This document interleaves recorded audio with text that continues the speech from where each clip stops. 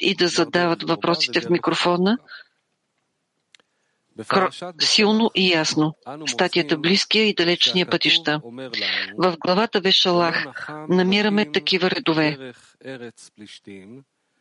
И не повел Творецът през земята на Плищим, защото този път е кратък, за да не се оплаши народа при вида на надигащата се война и да не се върне в Египет. И ако е така, излиза, че най-късия път не е най-добрия. А по повод втория Песах се казва: обърни се към синовете на Израел и кажи: този човек, който е нечист, или този, който е на далечен път, да проведе празника Песах заради Твореца на втория месец. Излиза, че ако пътят е далечен, човек не може да направи празника Песах в определеното време. И ние виждаме в главата Вешалах, че там се казва, че краткият път не е добър, по-добре е дълъг път. А в друга глава е написано, че на този, който е на далечен път,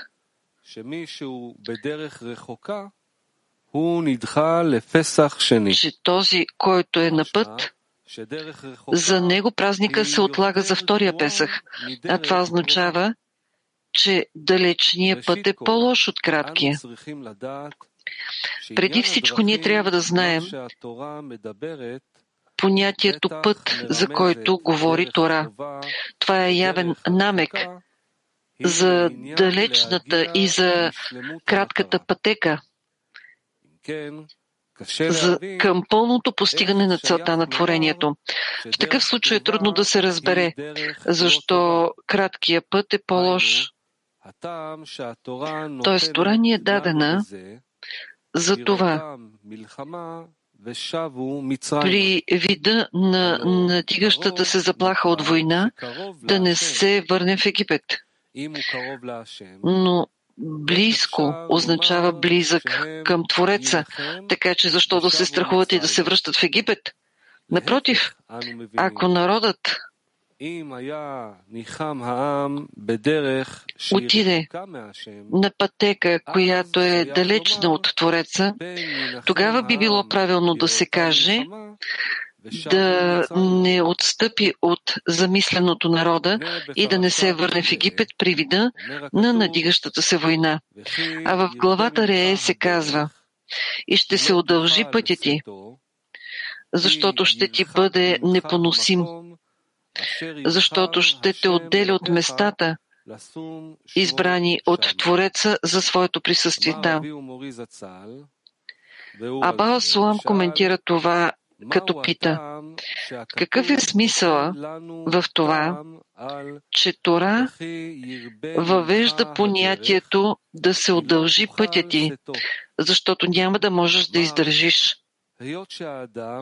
И отговаря: защото човек трябва да приеме върху себе си бремето на властта на Творец и трябва да стане като бик под ярем и магаре, което носи своя товар. И той не е готов да издържи това човека. Тоест, това бреме е непоносимо за него. Такъв е смисълът на не може да понесе това. Затова неговия път се удължава. И заедно с това, ако човек наистина приема върху себе си властта на Твореца, то той би видял, че всичко е близо до него. И това говори за това, че човек вижда колко далече от него мястото, избрано от Твореца за своето присъствие. Както е казано: създайте за мен специално място и ще присъствам сред вас. Това място е далече от човека, от възможността да създаде в неговото сърце място за присъствие на Шхина. И той е далече от разбирането на това. човек трябва да има сили да създаде място в своето сърце за присъствието на Шхина. Той не може да понесе това, защото не иска да стъпи на този тежък път.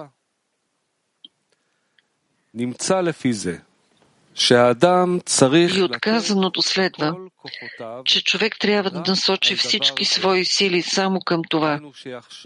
Т.е. той постоянно трябва да мисли за това, да приеме върху себе си това бреме и цялата си работа да концентрира върху това. Действайки съгласно заповедите на Тора, човек трябва да се стреми към това, тези действия да го доведат до приемане върху себе си на властта на Твореца, не заради получаване на възнаграждение, а защото това място е наречено с името на Твореца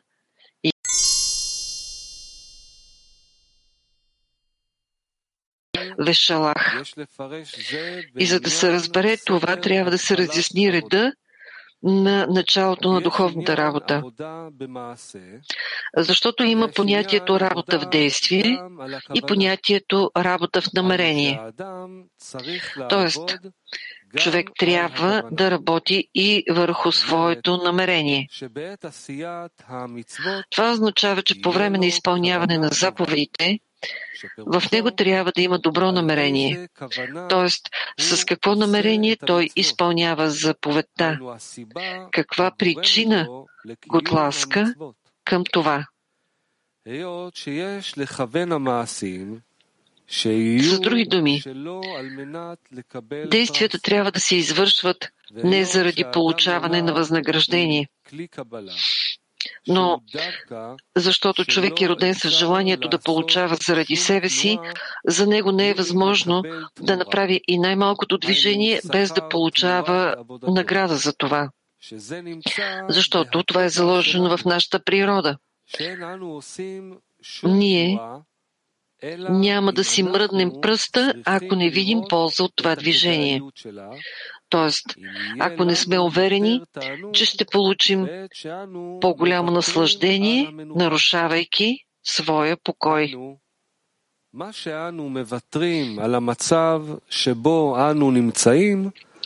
Тоест, ние пренебрегваме състоянието, в което се намираме, заради получаване на по-голямо наслаждение, по-голямо от това, което вече има, и извършваме следващото действие. Разбира се, което е важно, защото посредством него ще получим по-голяма наслада. И ако това е така, излиза, че човек е длъжен да спазва и да изпълнява заповедите на Тора, не защото Творецът иска ние да ги изпълняваме. И ние искаме да работим според неговото желание, за да му доставим наслада с това, че ще го послушаме.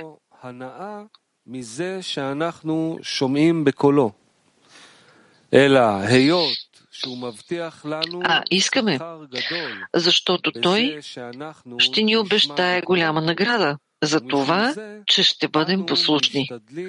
И за това ние се стараем да изпълняваме всичко, което той иска от нас, защото ние гледаме към огромното възнаграждение, което той ще ни даде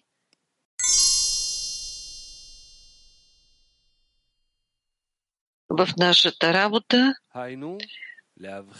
по изпълнение на заповедите на Твореца. Т.е. да правим разлика между действие и намерение. Действие в Кабала се нарича намерението да се направи това действие, което ни е заповядано чрез Моше. Да изпълняваме Тора и заповедите с цялата точност и прецизност, с намерение, извършвайки заповедта, с това да изпълним Неговата воля.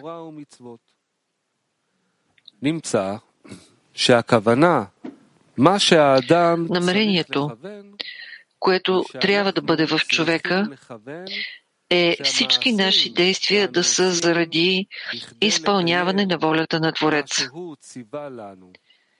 И това се нарича правилно намерение.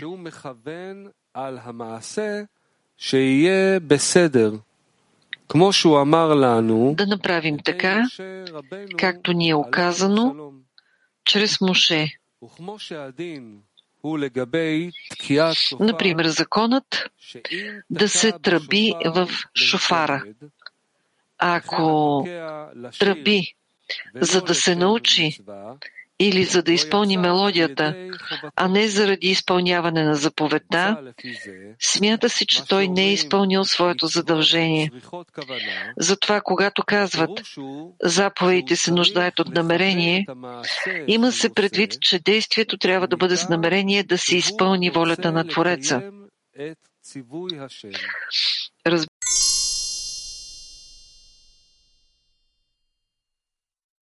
И всичко това са само механично изпълнение на заповедите, а не кавана, намерение. Защото всичко, за което човек мисли, за изпълняване на действията, указани ни от Твореца, а всички наши усилия, които полагаме в Тора и заповедите, са такива, както и при останалите хора в света, които работят и се трудят за възнаграждение и нищо повече от това. Затова трябва специално да се обърне внимание върху това, че когато казваме, че цялата работа се състои в изпълняване на заповедите, смисълът е в това, че усилието се намира в действието и изобщо не се има предвид работа за възнаграждение. Но когато се трудим за това, за да получим възнаграждение, ние виждаме напълно друга картина. Защото причината за това, че ние полагаме усилия и сме готови да се откажем от множество удоволствия, ако тя е в това, че гледаме само възнаграждението и само следващата награда ни кара да се трудим, ни заставя да се трудим тежко, без да обръщаме внимание ни върху условията на труда, ни върху времето за работа. И всичко това се определя от възнаграждението. Ако това е така, то трябва да разберем какво означава, че работата върху намерението подразбира работа за отплата. Как това може да се нарича работа? И работата е там, че когато човек изпълнява Тора и заповедите и иска отплата да му бъде това, Творецът да всели в него мисли и желания да работи не заради награда, неговият егоизъм с това не е съгласен.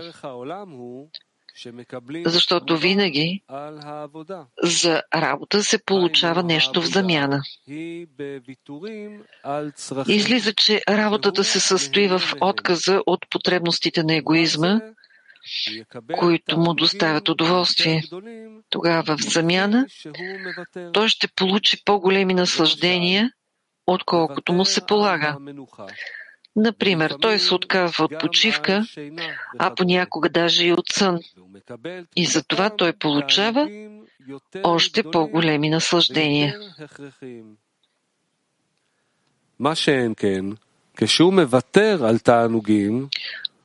Но по времето, когато той се отказва от наслаждения, и това става по пътя на насилието, т.е. егоизма не е съгласен с това и си търси наградата. За това, за да се съгласи да се откаже от определени наслади, ние виждаме, че работата, това е действие за отдаване. И възнаграждение ще бъде намерението да се отдава, без да се получава нещо в замяна.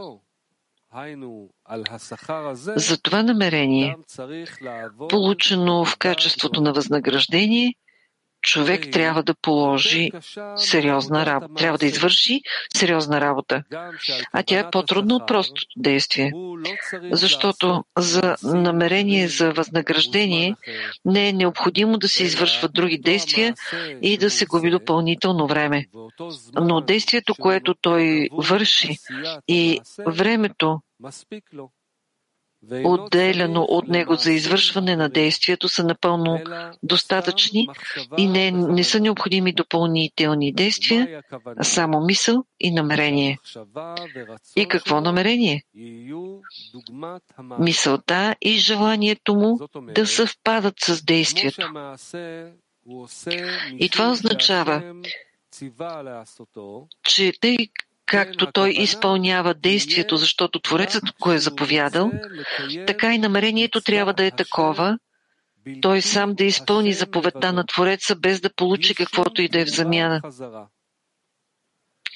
И от човека не се изисква нищо друго, освен това, когато той изпълнява действието, което се явява воля на Твореца, неговото намерение да бъде да изпълни заповедта на Твореца, без да обръща внимание на възнаграждението.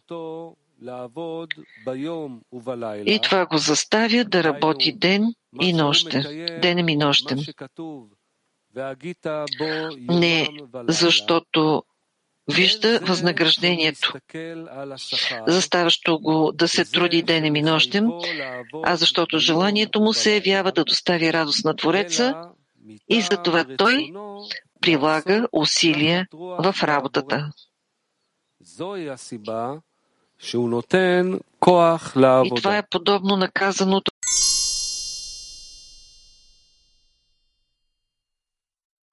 или заради ползата на Твореца. И това е сериозна и трудна работа. Тялото да се съгласи да работи за Твореца. Т.е. да се каже на тялото: аз се стремя да получа от Твореца за това, че те заставям толкова тежко да работиш. И се старая да получа възнаграждение, което се състои в това ти тяло да не можеш да ми попречиш, когато аз искам да правя всичко заради отдаване на Твореца. От само себе си, тогава тялото му вика с пълен глас и прави всичко, което е по силите му, за да не загуби своята власт. Затова то не позволява да се извършват дори най-малките действия, защото се страхува, изведнъж, ако посредством това действие човек постигне степента заради Твореца, и тогава на егоизма не му се отдаде да получи дори частица за себе си. Затова ние виждаме, че хората, които искат да изпълняват Тора и заповедите с намерение заради Твореца, на тях и най-малкото нещо им струва огромни усилия, защото техният егоизъм във всяко действие се страхува да не би човекът да премине в състоянието лишма заради Твореца. И тогава цялата власт на желанието за получаване над човека пропада. И това се нарича работа върху възнаграждението. Каква награда ще избере човекът за изпълняването на Тора и заповедите? Тази награда ще принадлежи ли на егоизма или само на Твореца?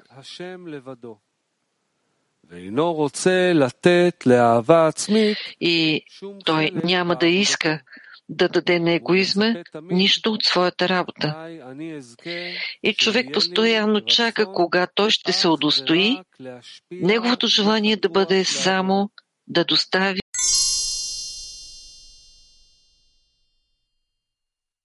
да работят заради Творец, от любов към Него. Смисъла на думите на Рамбам е в това, че има близък път, т.е. път, който е близо до сърцето на човек, т.е. заради получаване на възнаграждение.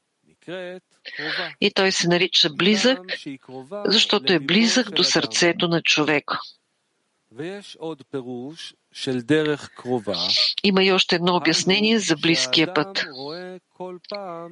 Всеки път човек вижда, че се доближава до целта, а целта – това е възнаграждението. И той се надява, че когато той има определено количество изпълнени заповеди, в същия миг ще получи отплата за своята работа, защото е ясно, че заплатата се плаща само накрая. Затова той вярва, че когато завърши работата си в този свят, той ще получи отплатата си в бъдещия свят. И освен това има заповеди за възнаграждение. Има заповеди, възнаграждението, за които той ще получи в този свят, както е казано. Това са дела, чието плодове човек вкусва в този свят и съществува техния залог в бъдещия свят. А ние виждаме, че всеки ден човек усеща, че в него има нещо в ръцете му, като отплата за работния ден. И дните се трупат в години, а година се добавя към годината и така нататък. Например, човек започва да изпълнява заповедите от 13 годишна възраст и когато навърши 20 години, той се радва, че на неговата сметка вече са записани 7 години работа.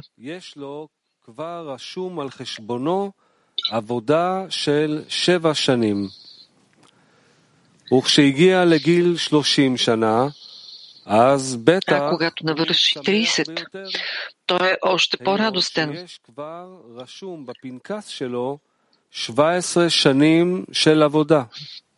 Защото на неговата книжка са записани вече 17 години работа.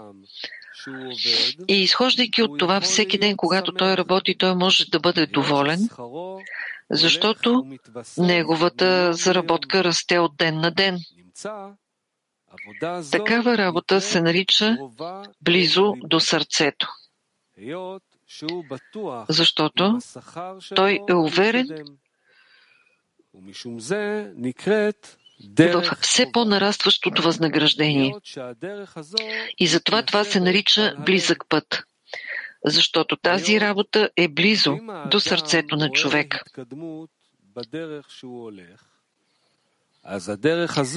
А ако човек вижда напредване в път, по който той върви, тогава този път му е на сърце, защото има ориентири, по които той се движи. И гледайки изпълняваните действия, той вижда определено количество работни часове в Тора и заповедите, които ежедневно му се записват в книжката. И за това е казано, Раби Акива казва, че всичко е дадено назаем. Лавката е отворена, всеки може да дойде и да вземе каквото иска. Но собственикът наблюдава всичко и записва всичко в книгата на дълговете. И така човек е доволен, виждайки голямото натрупване от събралите се в него възнаграждение за работата всеки ден и от година на година. И от тук този път се нарича близък. А кратък път се нарича така по същата причина, че не изисква много време за това човек да разбере, че има смисъл да върви по този път, защото той е близо до неговото сърце. Но това е път, който е дълъг. Дълъг за достигане на истината. Тоест, той е много далеч от това, Тора и заповедите да го доведат до състояние, когато цялото му намерение ще бъде заради отдаване на Твореца. Защото този път е противоположен на пътя на сливане с Твореца, който целият е желание да отдава. А тук човек започва да върви по път, на който всичките негови мисли са само за получаване на награда. Но целта, до която трябва да стигне човек чрез усилия в Тора и заповедите, целта е алтруизъм. Тоест, да стигне до заради отдаване. Както са казали мъдреците, коментирайки думите, Творецът е създал злото начало, но той е създал и Тора за неговото поправяне. Човек трябва да вижда, че посредством Тора и заповедите ще бъде поправено това плохо в него, което се нарича получаване заради себе си. И у него ще се появи възможност да прави всичко заради Твореца, а не за собствена полза. И по този повод е казано от мъдреците: Тора може да живее само в този, който може да умъртви себе си заради нея, а не заради собствената си изгода. И този път се нарича близък и далечен, т.е. близо до сърцето, по горе споменатите две причини, но далече от истината. И Рамбам казва: занимаващия се заради любовта към Тора и заповедите и вървящ по пътя на мъдростта, не заради нещо в света и не от страх пред злото и не за да получи добро, сложи на истината само защото тя е истина. И според думите на Рамбам излиза, че горе споменатия близък път е далече от истината. И на този принцип можем да коментираме фразата: и не ги повел Твореца по пътя през земята Прищим, въпреки че е близо той, за да не размисли народа, виждайки войната, и да не се върне в Египет. Виждайки войната означава, че въпреки че ще се занимават с Тора не заради Твореца, но светлината, която им свети при това, ще им помогне да достигнат намерения заради Творец. Тъй като отначало ще започнат да работят заради себе си, няма да поискат да започнат война с злото начало, защото ще се страхуват да паднат от стъпалото, на което вече се намират в своите занимания с Тора и заповедите. А този път е дълъг. Творецът искал в същия час да стигне с тях до планината Синай и да им даде Тора. И затова веднага им казал, че трябва да вървят по далечния път. Въпреки че този път е далече от сърцето, но той е по-близко до истината, с помощта на което ще се удостоят да получат Тора при планината Синай.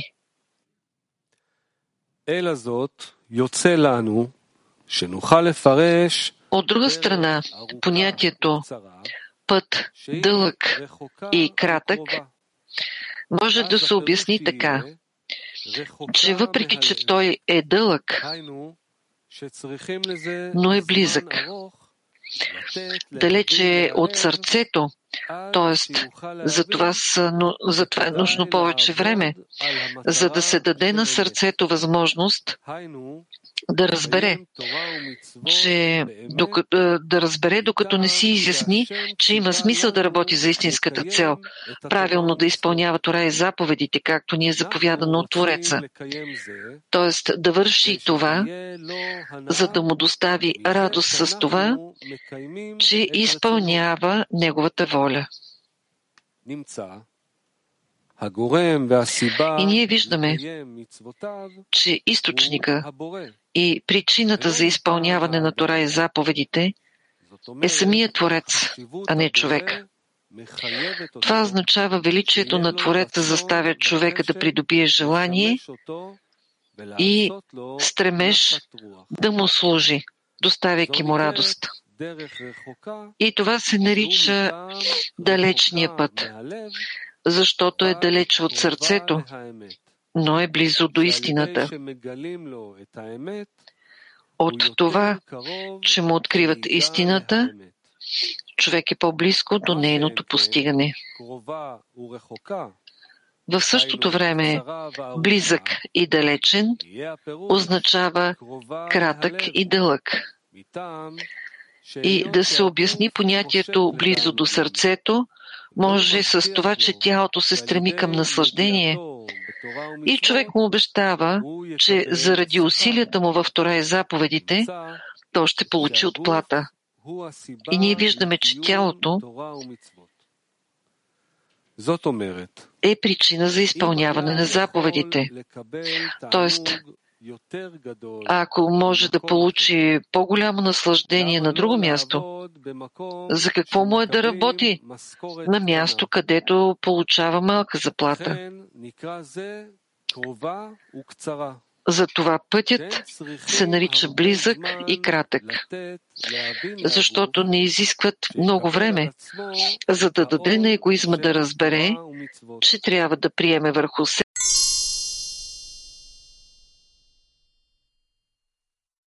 и не ги повел Творецът по пътя през земята Плищим, защото е близка тя. Но в друга глава по повод втория Песах се пише: или когато бил на далечен път, се отлага за втория Песах. И ние питаме, с какво далечният път не е добър, че заради това той се отлага за втория Песах. יש לפרש על דרך הנ"ל, כי בזמן שהאדם הולך בדרך קרובה. И това се обяснява на принципа, който разгледахме по-рано. По времето, когато човек върви по близкия път, т.е. пътя, който е близо до неговото сърце, тогава той усеща, че се намира редом с духовното, по-близо до другите, които вървят, по-близо от другите, които вървят по далечния път, защото всеки ден той чувства добавяне от заниманията с Тора и заповедите. Ако това е така, то няма защо той да поправя себе си, за да бъде по-близо до Твореца, защото той вижда със собствените си очи и не се налага той да върви по пътя на вяра над знанието, че той се издига по духовните степени, защото изпълнява Тора и заповедите с цялата точност и прецизност и затова усеща себе си истински праведник и вижда какво още може да се добави в изпълнението на Тора и заповедите.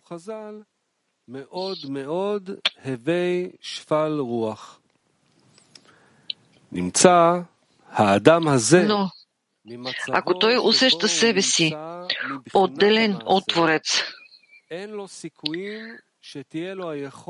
т.е. вижда себе си както по-рано потънал в блатото на егоизма и вика към Твореца, той да го измъкне от този егоизъм и да го доведе до отдаване към Твореца, тогава за него има надежда да бъде пренесен към втория Песах и затова по-късно да се принесе в жертва, все пак доближавайки се до Твореца. Още веднъж последния абзац.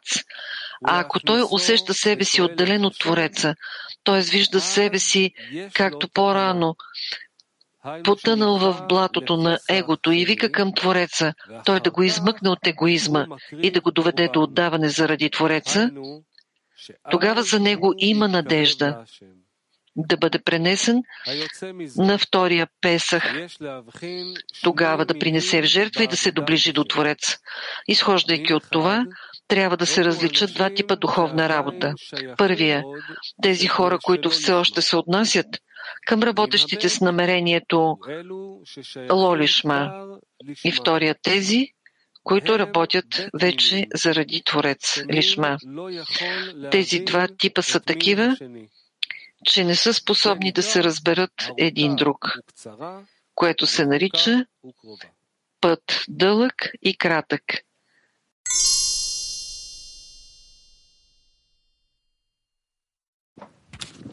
יש לי בחירה על השכר שאני דורש עבור הפעולה? Имам ли избор на възнаграждение, което да искам за действието си? само възнаграждение. רגע, אין לי בחירה בלבצע את הפעולה, אני ככה או ככה מבצע אותה, ואני יכול לבחור איזה שכר אני דורש עליה? Аз нямам избор да изпълня или не действието. Аз го правя така и така, искайки някакво възнаграждение. Добре, как извършвам този избор? Как да направя избор и изясняване? Какво възнаграждение е по-добре за това действие?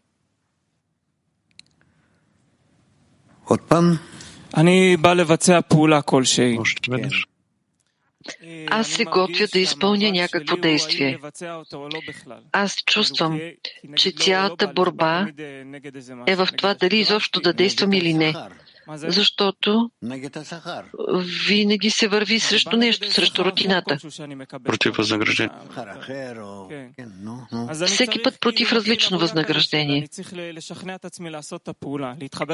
Тогава става така, че започвайки да работи, той трябва да убеждава себе си да изпълнява действието, да се обединява с другарите, да разпространява и още такива работи. Тогава как правя избор на правилното възнаграждение? Има ли изобщо такъв избор? Какво искаш да бъде? Какво бих искал да бъде? Аз бих искал да има опция за действие. Тук виждам егоистично възнаграждение, там виждам алтруистично възнаграждение.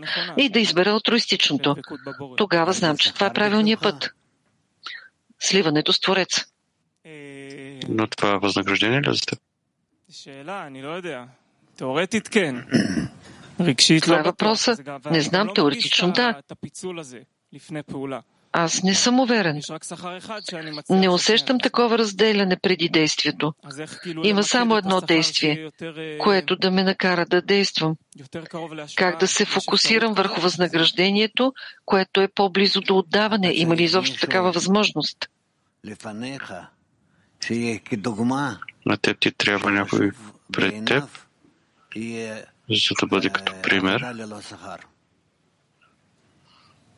И в неговите очи да бъде важна работата без възнаграждение. А това е десятката. Твоите приятели, с които ти постепенно влизаш във връзка, после същността на тази връзка се изменя. Тоест ти започваш да чувстваш, че те са все по-далеч от теб и напредват към възвишено възнаграждение все повече и повече.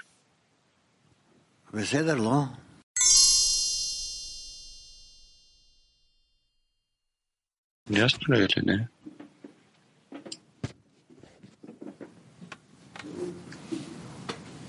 מקווה שאני אצליח לשאול כמו שצריך. יש פה איזשהו, הוא עושה הפרדה. Надявам се, че ще ми се отдаде правилно да задам въпрос. Има някои разлики между тялото и сърцето. Работата на тялото, т.е. възнаграждението, което иска тялото, и работата в сърцето. Да се стигне до пътя на истината, пътя за отдаване. Да. ההבדל בין הגוף ללב הוא מטשטש, זאת אומרת, הפער הוא מטשטש. Виждам, че разликата между тялото и сърцето, т.е. тялото управлява сърцето. Колкото повече време минава, толкова повече те стават едно цяло. Човек идва на сутрешния урок, идва в групата, но той прави всичко, което е необходимо в групата, както вие казвате. Той вижда в обкръжението това, което четем, и той действа. И тогава неговото търсене на истината се замъглява. Потребността от изпълняване на действия заради отдаване, заради Твореца, става като изчезва. Това е защото тези неща стават по-малко важни в твоите очи. Как може да бъде такова нещо? Той се намира в група. Няма такова нещо. Да се цени нещо повече от духовното възнаграждение. Това би трябвало да ми подейства. Защо не действа?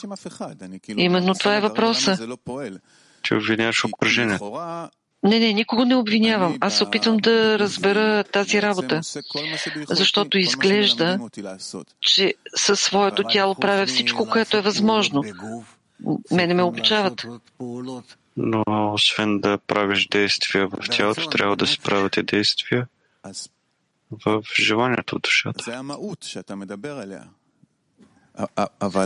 Това е същността, за която вие говорите. Но това, нали, светлината би трябвало да го направи. Другото трябва да е резултат. Не, в това отношението към светлината. Ти от своя страна нищо не правиш. Правиш само материални действия. Да допуснем, да. Тоест, надеждата е, че това вътрешно изясняване, търсене на истинския път ще бъде по-ясно, а няма да се замъглява. Ето, аз идвам на сутрешния урок. Да кажем така, в началото на своя път аз съм правил всичко, което е необходимо, за да стигна до истината. Идвам при учителя и той ми казва, прави това и това. И аз казвам, аз правя, за да стигна до истината, за да бъда отдаващ, любещ, да бъда проводник на Творец. Но преминава време. И колкото повече изпълнявам действията, толкова повече това се превръща в рутина, в навик. И изясняването на истината се замъглява и тялото започва да владее. В тялото започва да владее желанието за получаване. То става собственик. Как?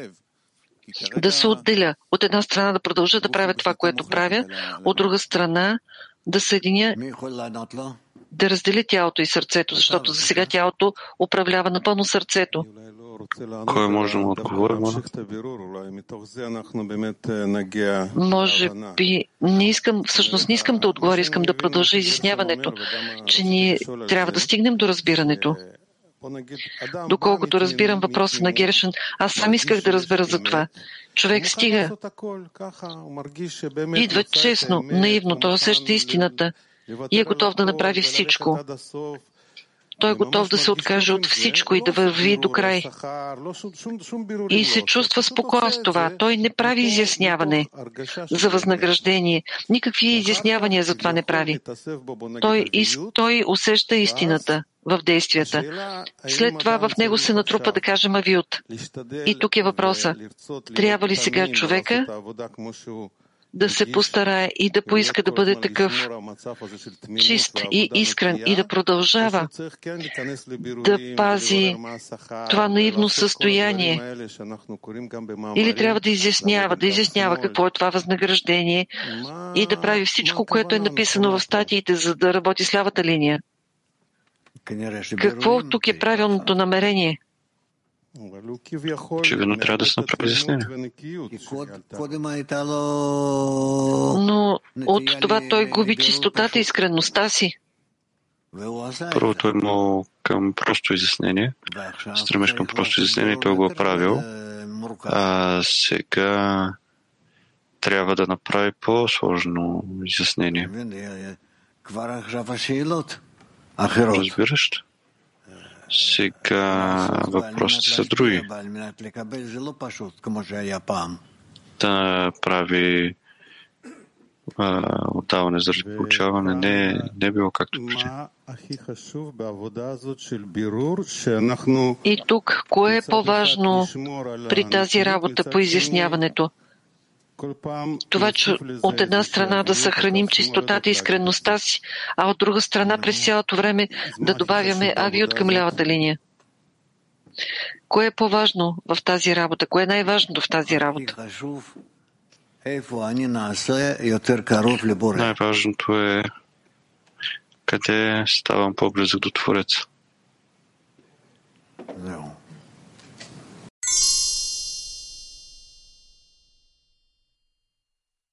Как да работим, когато нито едното, нито другото можем да правим? Трябва да молим светлината възвръща към източника. Искам да дам пример и да изясня. Ние излизаме от урока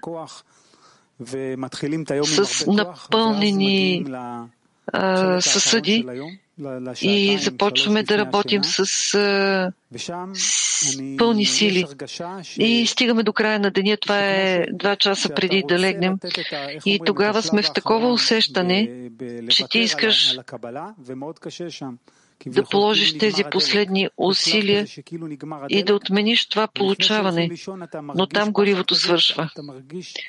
И ние виждаме как отиваме да спим, преди да отидем да спим, се усеща такъв страх, че трябва да се напълни желанието за получаване. Той иска. И това усещане разочарова. И въпросът е как да се преодолее това. Тоест ти се съгласяваш да отидеш да спиш пуст? Да, аз искам да отида да спя празен, но знам, че тази празнота, тази пустота е добра, защото е добре да се дойде на сутрешния урок с празник Елим, но се получават такива състояния, когато не се случва това и ти тебе те е страх, защото ти не цениш това. И понякога се случва да се цени това. В някои случаи преди съня час и половина има такова и аз трябва да се напълвам с разни дребнави напълвания. А това влияе точно на последния етап. Това е като човек, който бяга на маратон и накрая той изведнъж спира и тялото му изстива и последната част той продължава. И той продължава. Целият момент през целия ден може да бъде, цялата работа през деня може да бъде загубена заради този последен момент. Добре. Вярно, ще получиш от приятелите някакви съвети. А какво ще ни посъветвате вие? По-рано сте казвали иди да спиш, но това не е толкова лесно. Тялото не винаги приема това. Продължавай. Продължавай да пробваш. Няма повече въпроси.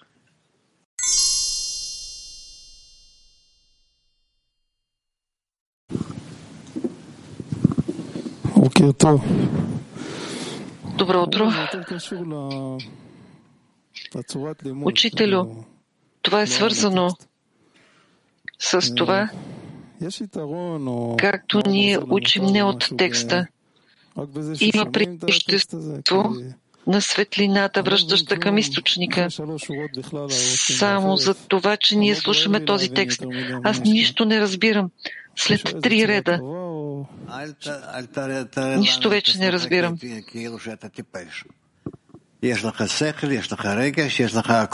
Не прави от себе си глупак. Ти имаш разум и чувства, всичко имаш и ти трябва да подхождаш към такива статии с цялата сила. Да, но както започнахме да учим такива дълги статии, на мен не ми се получава да се концентрирам. В текста има много инструкции какво трябва да се прави и аз се губя там. Така ни учи. И ти трябва от цялата тази статия да направиш да обобщиш на половин листче или на по-малко.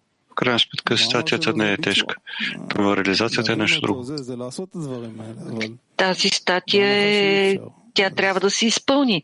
Как да разбера как да го направя?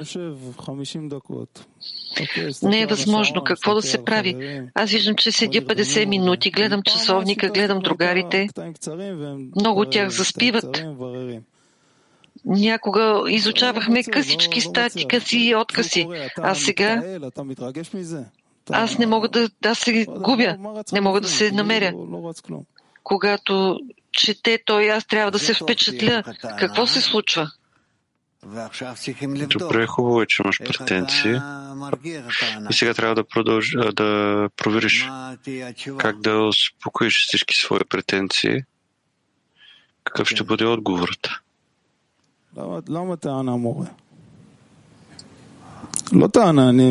Защо имам такива претенции? Аз говоря това, което усещам. Това не са претенции. Аз не се оплаквам. Да.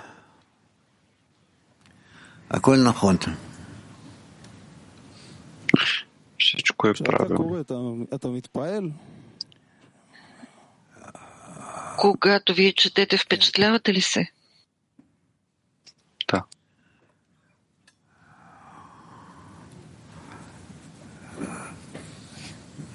צריכים בהדרגה להיכנס לתוך המאמר. Трябва постепенно да влизаме в статията и ако не разбираме, то трябва да се прилепим към автора, доколкото е възможно. Когато ти се приближиш към него, то ще разбереш в чувствата, не в разума, а в чувствата, какво иска да ти предаде.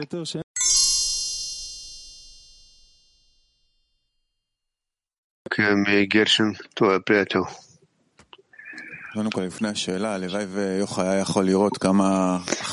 Преди въпроса, би било добре, ако другарите видят до каква степен, какво сърце има в Йоха и има топлина и всички виждат това и го чувстват.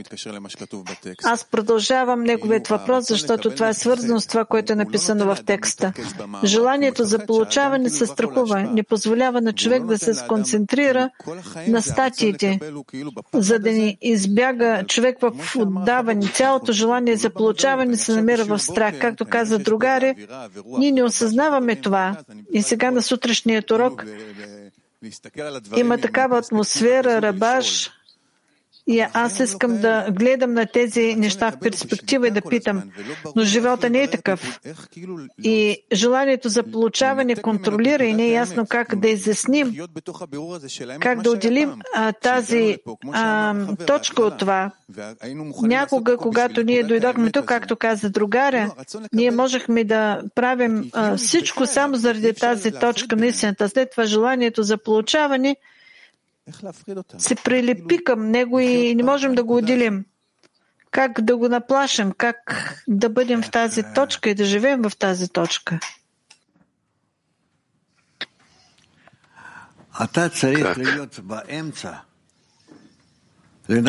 Ти си должен да бъдеш по средата, да се стараеш да бъдеш по средата между едното и другото. И да видиш как текстът те претегля или към едното, или към другото. Какво иска да направи с тебе? Това се случва, когато с текста, когато ние сега изясняваме това. Но има тези условия. Вижте какви условия имаме. Аз по някакъв начин мога да приложа усилия. Но целият моят живот, аз нямам в него такива условия. Другарят каза, че той има за 2 часа гориво и веднага след урока тази точка на истината изчезва. Има и такива, има и други. Защо Творецът прави това? Има хора, които действително искат да направят по-добре и тези условия отвън просто оказват натиск над нас и ни отделят от тази точка на правда. Приближете се до него. Приближете се. Той много иска. Но вие искате да се доближите до него със своите условия. Той иска при неговите условия. Така че какво да се прави? Той трябва да ни помогне. Той е готов да помогне, но не да върви против природата, която е сътворил.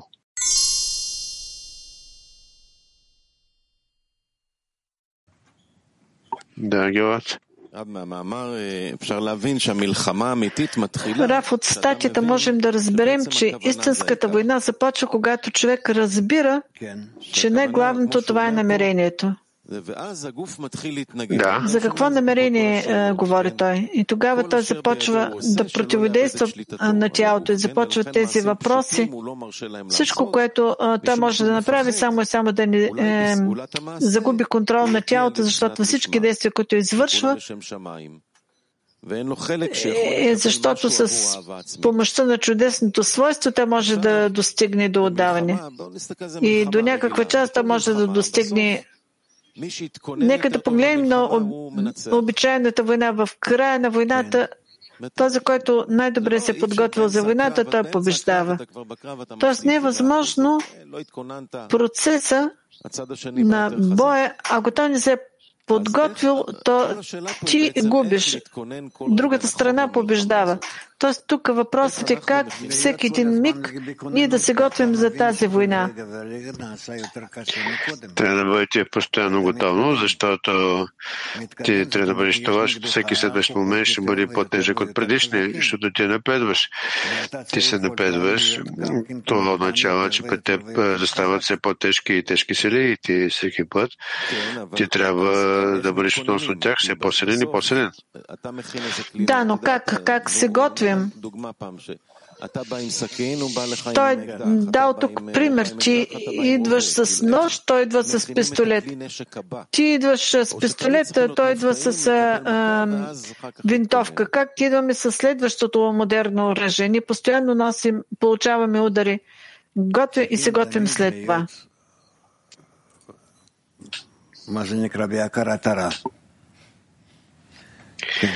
Необходимо е през цялото време да бъдете в осъзнаването на злото и да се готвите за атака от страна на злото начало.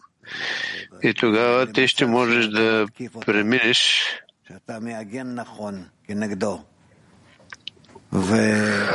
който може да преминеш към състоянието и го атакуваш него. Правилно се отнасяш към него, така ще да се добиеш успех. На мен ми се струва, че тук действително трябва да се случва това всеки миг.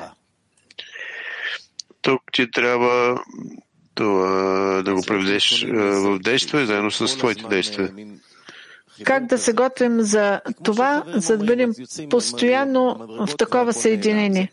Както казват другарите, на стълбата всичко изчезва, малките неща, на които обръщаме внимание, ако ти не си се подготвил.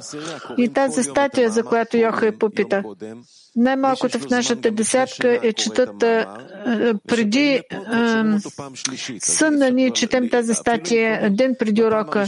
И когато достигнем на урока, ние вече слушаме тази статия трети път. Ако първи път не съм чул, втори път нещо съм захванал, третия път, когато някой идва и четем тази статия за първи път, просто тази статия не е възможно да бъде разбрана. Просто се отклоняваш някъде по пътя.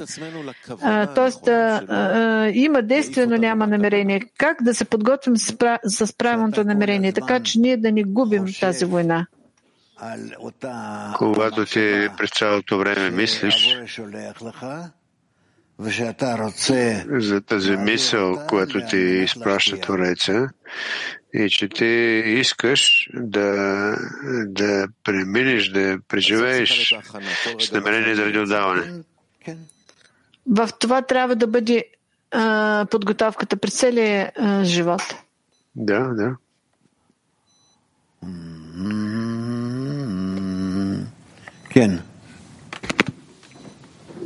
הוא מתבקש להגיד שמה שלא עושה השכל עושה הזמן. השאלה... Той моля да каже, че всичко, което не прави времето, което не прави разума, прави времето. Къде е тук помощта? Помощта на светлината, възвръщаща към източника. Времето, то означава светлина, възвръщаща към източника. Няма друго време, има състояние.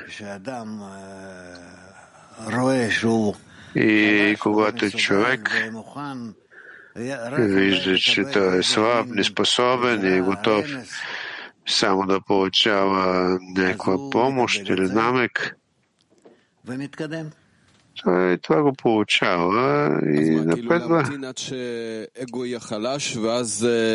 Така че какво трябва да чакаме, докато егоизмът отслабне и премине на страната на Твореца и да атакува ли? Да. Но това винаги ни удивява по нов начин. Но така е в нашия живот. Кога е нужното време, кога е нужното време за атака? Кога ще ни се отдаде това? Атаката може да бъде в което е да е състояние.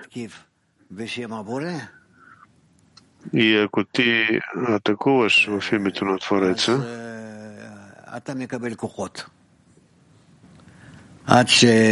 то ти получаваш сили.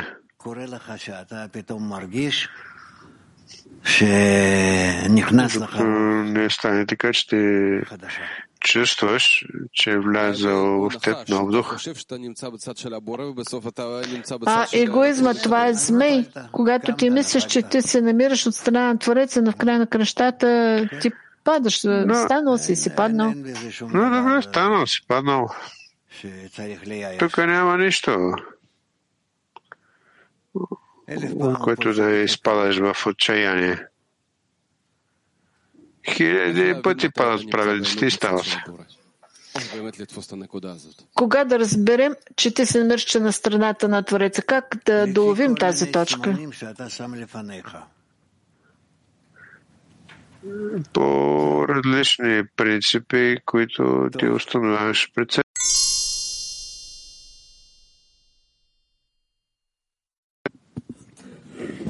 הוא מתאר פה בעצם בשתי דרכים מאוד מובחנות. דרך של קבלה два пътя чрез получаване, което е близко до сърцето,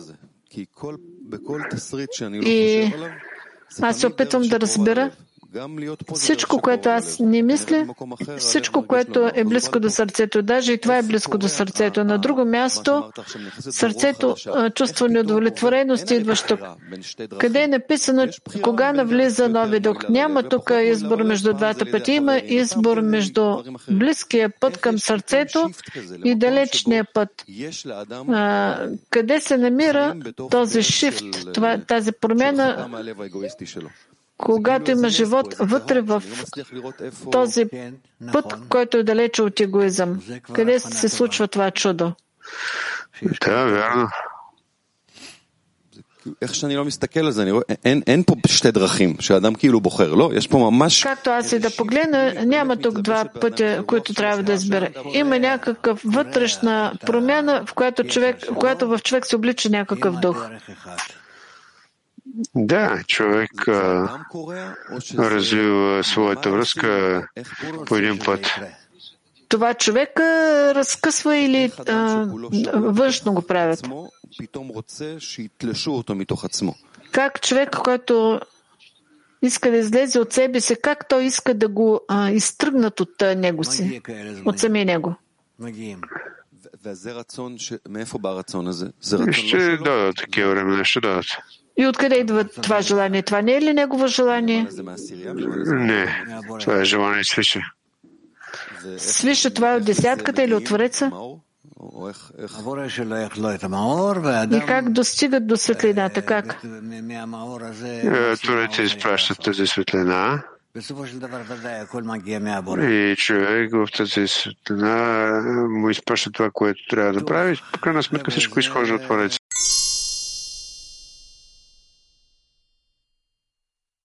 Да. בשיעור דיברנו הרבה על התקפה. На урока ние говорихме, פעמים שהדרך היעילה והטובה ביותר זה להסכים עם הבורא, עם משהו מעביר אותנו. аз попитах някога, איך זה מתיישב ביחד? трябва ли да се съгласим с Твореца? עם הבורא, עם משהו מעביר אותנו.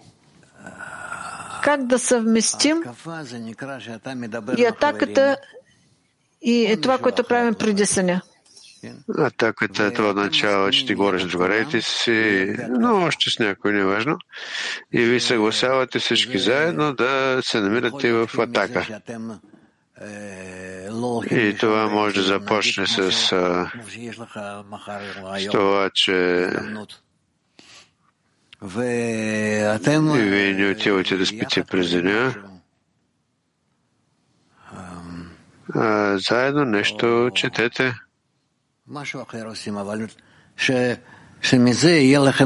Или още нещо да направите, така че от това да има у вас повече и искане за помощ от Твореца. Тогава за това трябва да се съгласим с десятката, т.е. да се прилепим силно към десятката и да се съгласим това, което те говорят, това трябва да направим. Да. Вие казахте,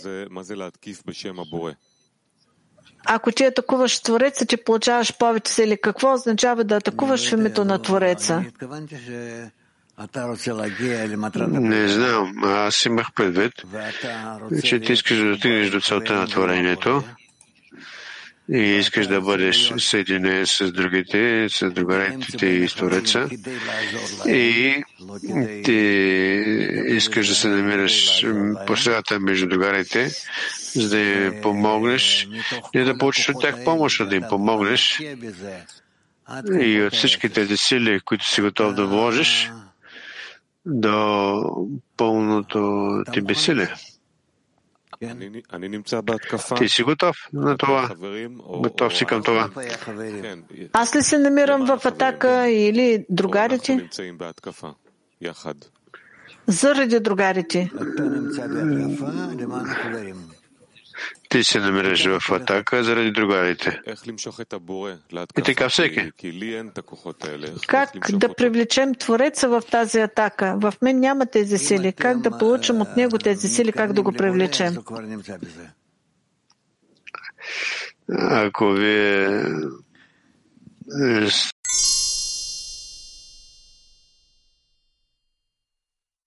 от заповедите и Тора, и Творецът иска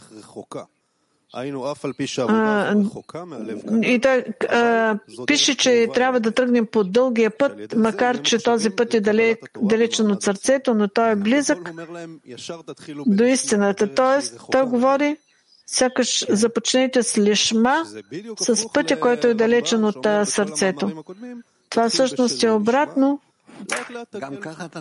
на това, което той говори в други статии. Започнете с лолишма. Ти така ли иначе започваш лолишма?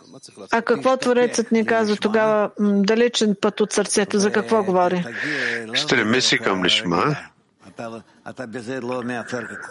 и ще достигнеш до него по обичайния път.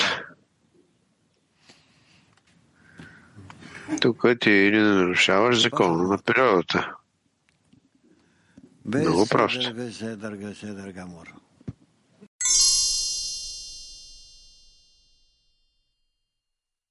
Нито къде се намираме всъщност? Нито тук, нито там, както ти каза.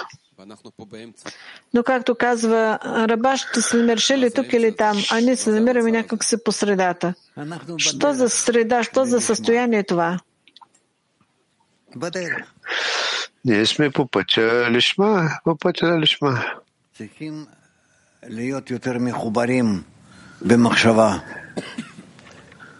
Необходимо е да бъдем повече съединени в мислите си с целта. Тогава ние ще достигнем до това. Въпрос кога? Кога ще се случи?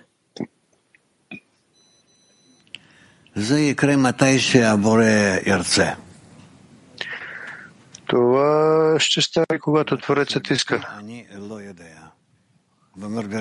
Ако ти питаш мен, не знам. И ти говоря напълно сериозно от цялото сърце. Аз не знам.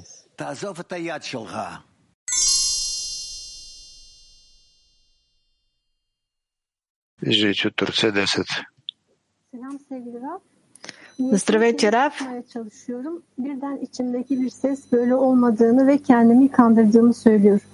Kendimi kandırmadığımı hissettiğim temiz bir niyete nasıl gelebilirim? Teşekkürler.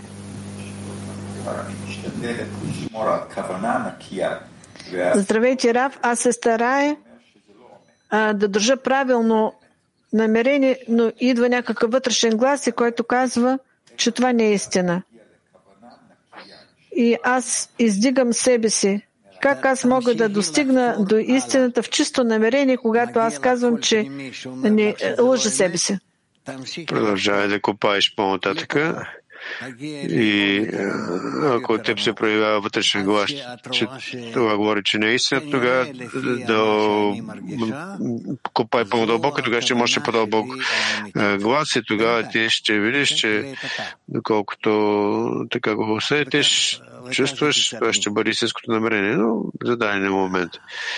И така ще напредваш.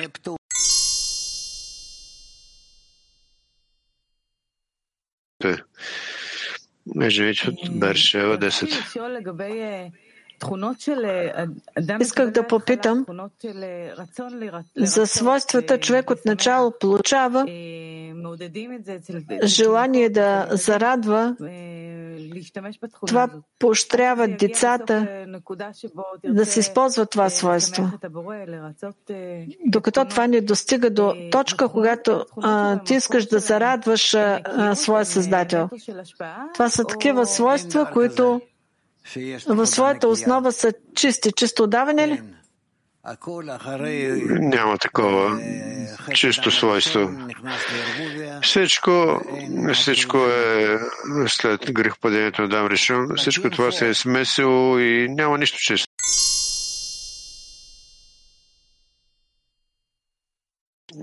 Холандия. Yes, good morning, Rav. Relating to the question of the Turkish women. Добро утро, Рав. По отношение на въпроса на жените от Турция, какво е правилното намерение в изпълняването на Тора и заповедите?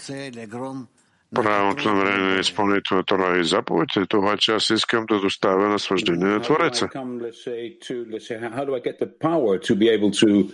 Как аз достигам до състояние, че аз достигам до сила, за да достигна до това състояние, до тази истина? Помисли за това и помоли Твореца ти да си или да изпълниш това. И така ще достигна до истината ли? Да.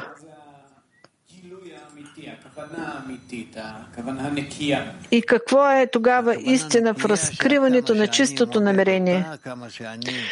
Чистото намерение е това, доколкото аз го измервам. И това е чисто. И я виждам, че то е чисто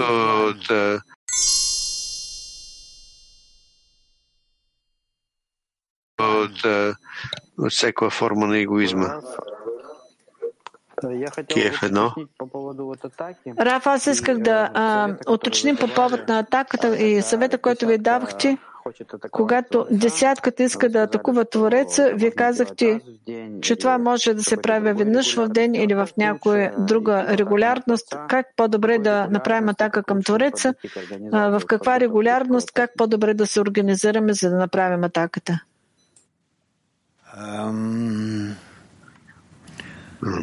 Да, я думаю, что не чаще, чем раз в ден. Аз мисля, че не по-често, отколкото един път на ден. А как организовать эту атаку? Как происходит атака? Как да организираме тази атака? Как става атаката в десятката към Твореца? Договорете се помежду си, пробуйте да я проведете. И вижте после какво това ще ви доведе. Ну что это такое? Атака на Творца. Но какво е това атака на Твореца? Как става атаката към Твореца в десятката? Да имаме нещо да се стремим, да имаме някакъв ориентир? Какво е това? Това означава, че тези действия, които Творецът извършва в света, над всеки един от вас, над всички вас, ви искате с помощта на тези действия да въздействате на Твореца, така, че той да промени своето отношение към вас, да започне да ви помага, да ви издигне. И ето това е всичко. Но това е някаква такава молитва? Атаката? Молитва, действие, не е важно. А как проверяме дали не сме направили атака на война? Всичко е ясно, вижда се резултата. А как в резултат на това наше действие ние да видим, че е правилно действието и Творецът се е включил, че ние въздействаме на него? Да, това е възможно и освен това вие ще влезете с него тогава в общо действие. А что значит, что мы войдем в общее действие с Творцом? В общее действие, один против другого. А какво означава в общо действие? В общо действие, един против друг.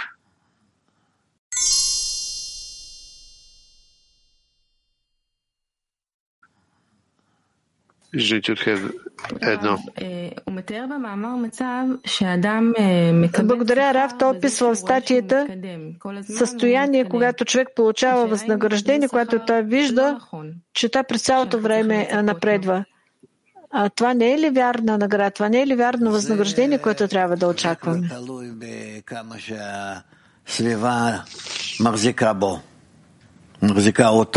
Това вече зависи доколко окружението го държи.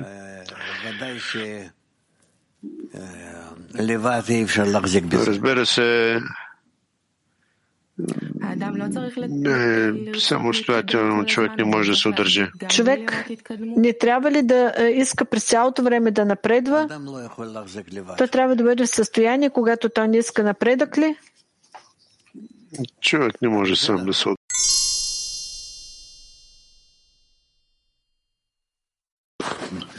Да.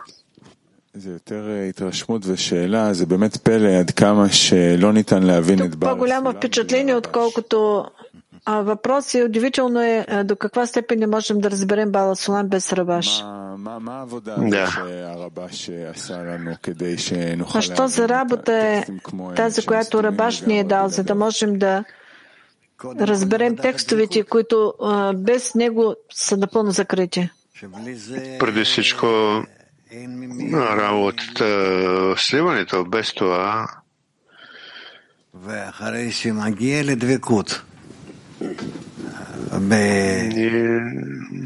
няма как да го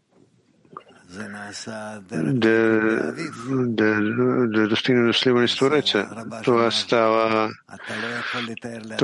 чрез сливане с неговия баща Рабаш. Казва, ти не си представяш колкото е сложно, отколкото да е друг случай, защото трябва да отмениш своята любов и своето лично отношение към бащата. Това не е както ние това го разбираме. Това е много повече. И само след това ти можеш да достигнеш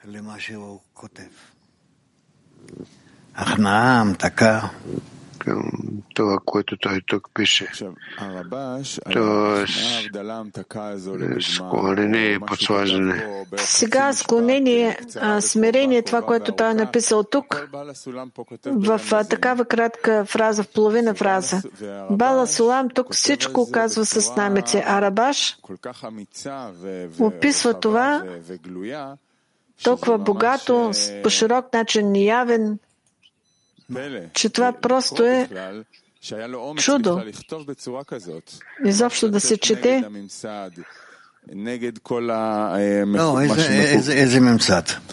Просто ти си в установяване. Той там привежда пример, статията, която ние четяхме кратък и дълъг път. Той пише по такъв пряк начин, че този път ни води към истина, към изпълнение на заповеди заради получаване, т.е. истината пряко в лицето. Такава смелост да се пише това и това не е само в тази статия. Всички статии са така, които изясняват тази точка. Да кажем, че така, да.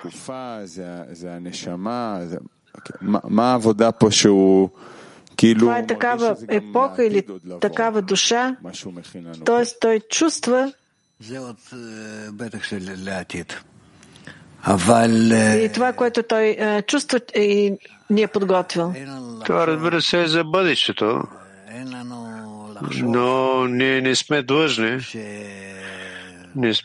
да мислим, че хората, за които пише, но сякаш ще разбират, четат, обсъждат. Не. И има някакво отрицателно отношение от тяхна страна, но не чак толкова. Ще дойде време, когато те ще прочитат и изведнъж някакъв жетон ще им се падне ли. За кого е той написал тази статия? Аз мисля за нас.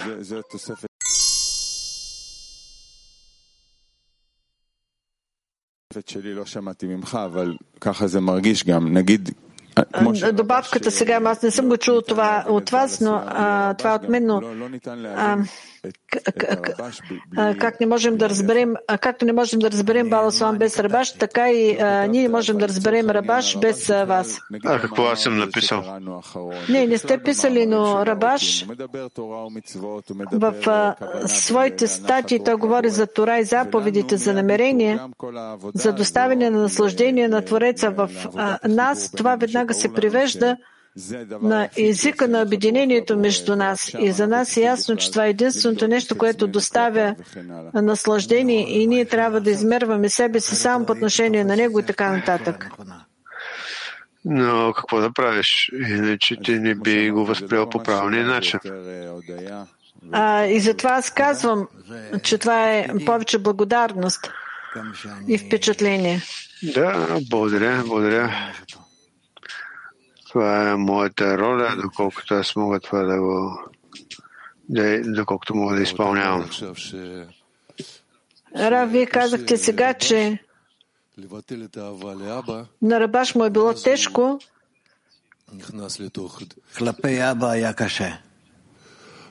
да изрази себе си.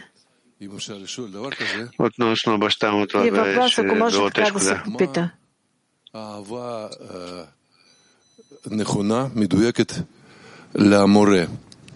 Какво е правилна, точна любов към учителя?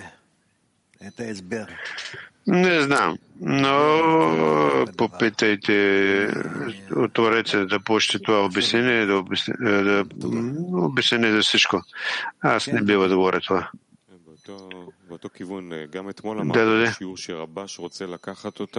Да, на същата тази тема. Вие вчера казахте, че Рабаш ни провежда през състояние, където Бала Сулам вече не може да се занимава с нас. Какво означава това? Какво означава, че Бала Сулам не се занимава с нас, а Рабаш се занимава? Що за грижа е това? Грижа. Грижа ли се за теб нещо или не? Грижа ли се за теб нещо, да? Но също така и Рабаш и Балсо. Но, например, каква е разликата между грижата на вашата грижа и грижата на Рабаш? Но кой съм аз? Аз просто и помагам това да го прочетете. А вие вече се учите по книгите и вие вече напредвате. Това действително така. А каква е разликата между грижата на Рабаш и грижата на Бала Сулам?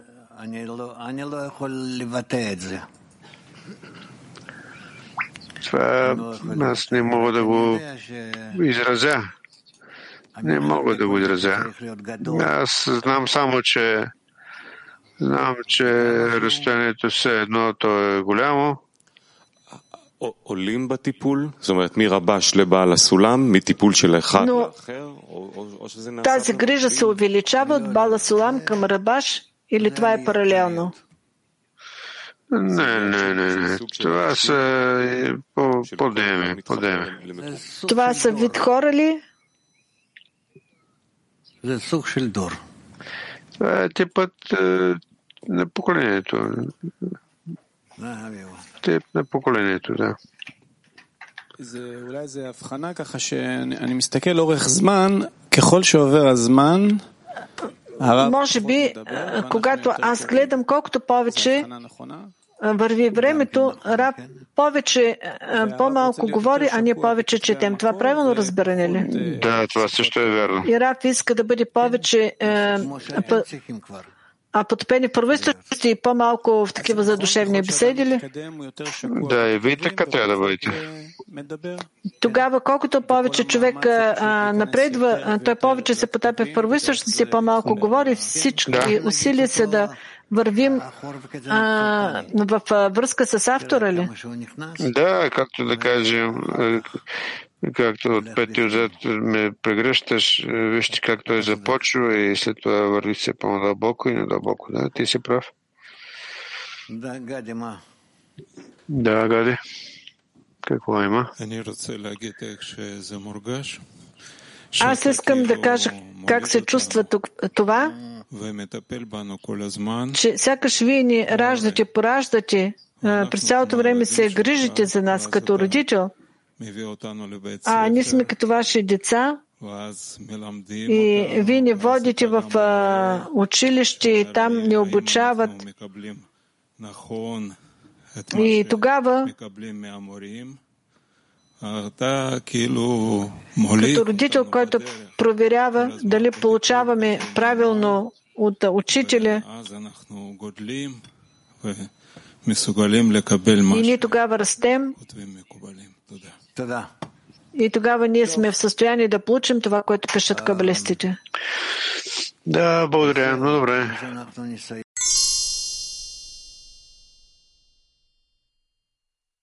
Ние сме в състояние да получим това, което пишат кабалистите. Да, благодаря. Но добре.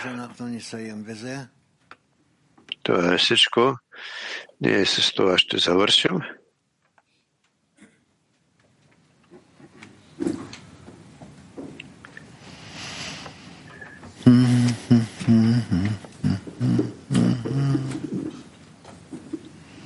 מה אתה עושה שם היום? אתה עושה לי פרצופים? Какво вие там правите? Не разбирам.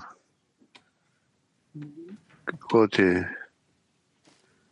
אני אף פעם לא רואה אותך עם החברים. Аз никога не те виждам теб с другарите.